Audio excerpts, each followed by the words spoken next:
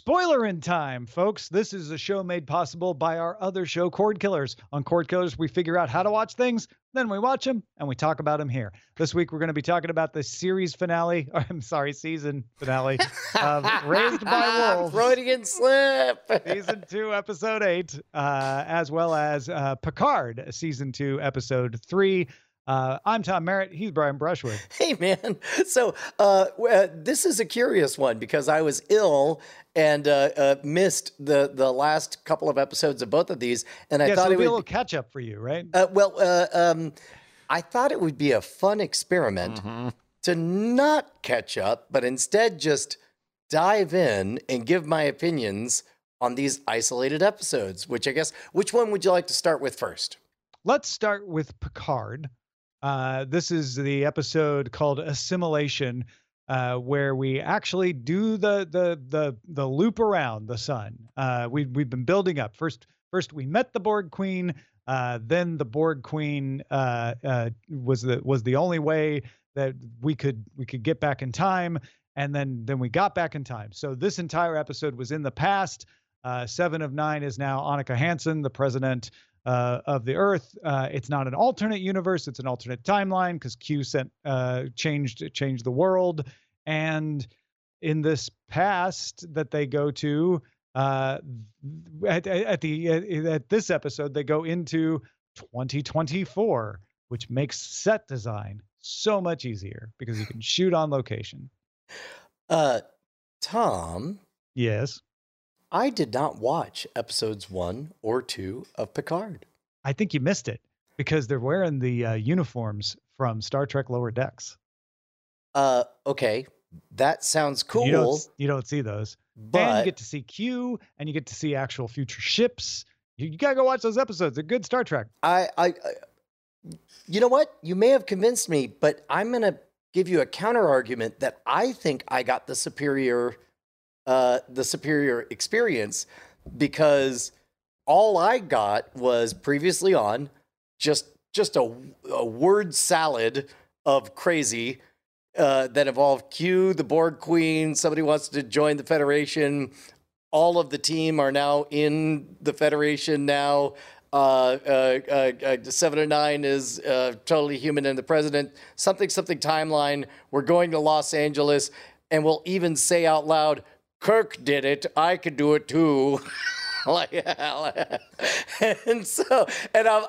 all of that in the first 4 minutes, and I'm like, okay.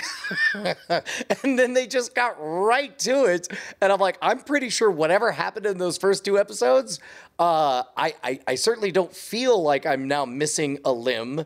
I feel you got 2 great, almost standalone episodes.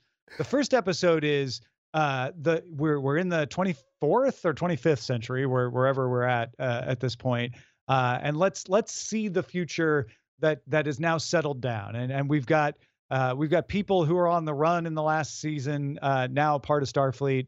The events have settled down. We see the chateau. To me, it was like, this is a great.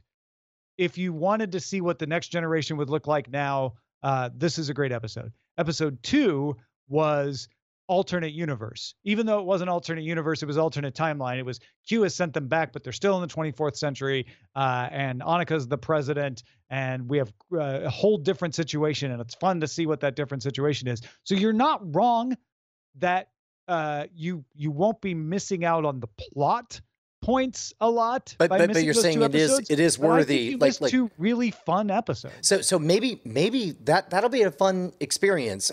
In fact, I'm going to hold off on those first 2 because I suspect I'll enjoy the rest of this much more than I enjoyed season 1 if they keep at this pace.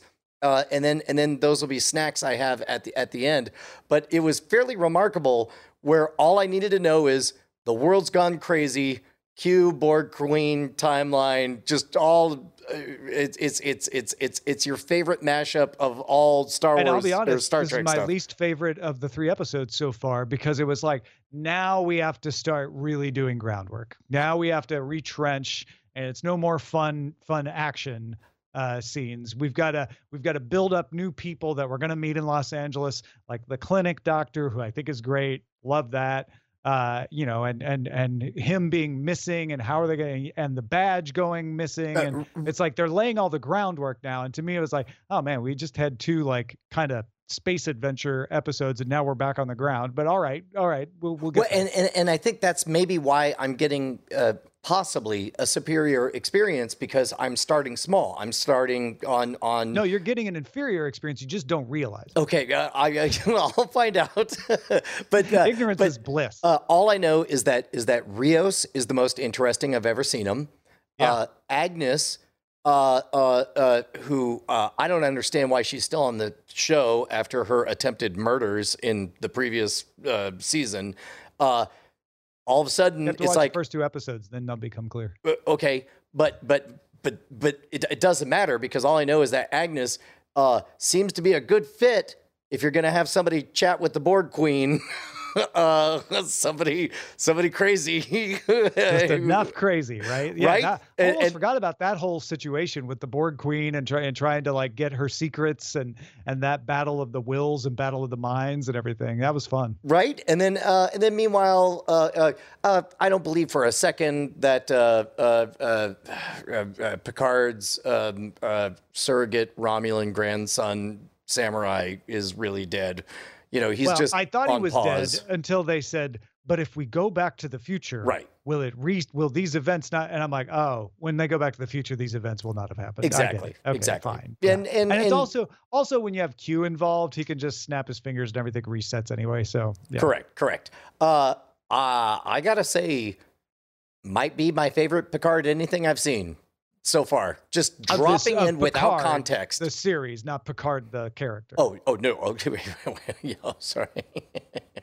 Yes, no. The series. Yeah. I'm curious where they're going. I think I was giving short shrift to the Borg scene with Agnes. I think that was pretty great, and the clinic scene was pretty great, and. You know, they had the fun, flirty, like, let us up to the top so we can get a good reception.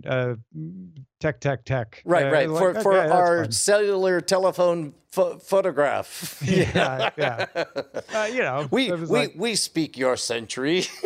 To me, that was the equivalent of Star Trek 4 when they're on the bus. Right. You know, it's like, okay, we're just gonna have a scene. It doesn't really matter what they're doing. Well, it's just fun to see them as double dumbass on you. Yeah. Too much LDS in the 60s. So what I did not get to hear is what Bryce thought, because you're on the ride for this, despite not being a Star Trek person. No, not. No. Oh, okay. No, okay. Okay. All right. Though hearing Tom, like we did talk about this last week. Like Tom had such a glowing review of those first two episodes. I almost considered, well, maybe not jumping into the third episode, but jumping into season 2. But yeah, no, I haven't seen. Yeah, no, and I won't know until I go back and watch episodes 1 and 2. But this felt like the pilot to me. Like if you told me this is the first time, in fact, if nothing else from Picard happened, and this was just the first episode of the series Picard, and you just, summarized all of that, it's like, oh, this is great. I'm in. And nice. That's how I felt. All right, that is Picard season 2, episode 3.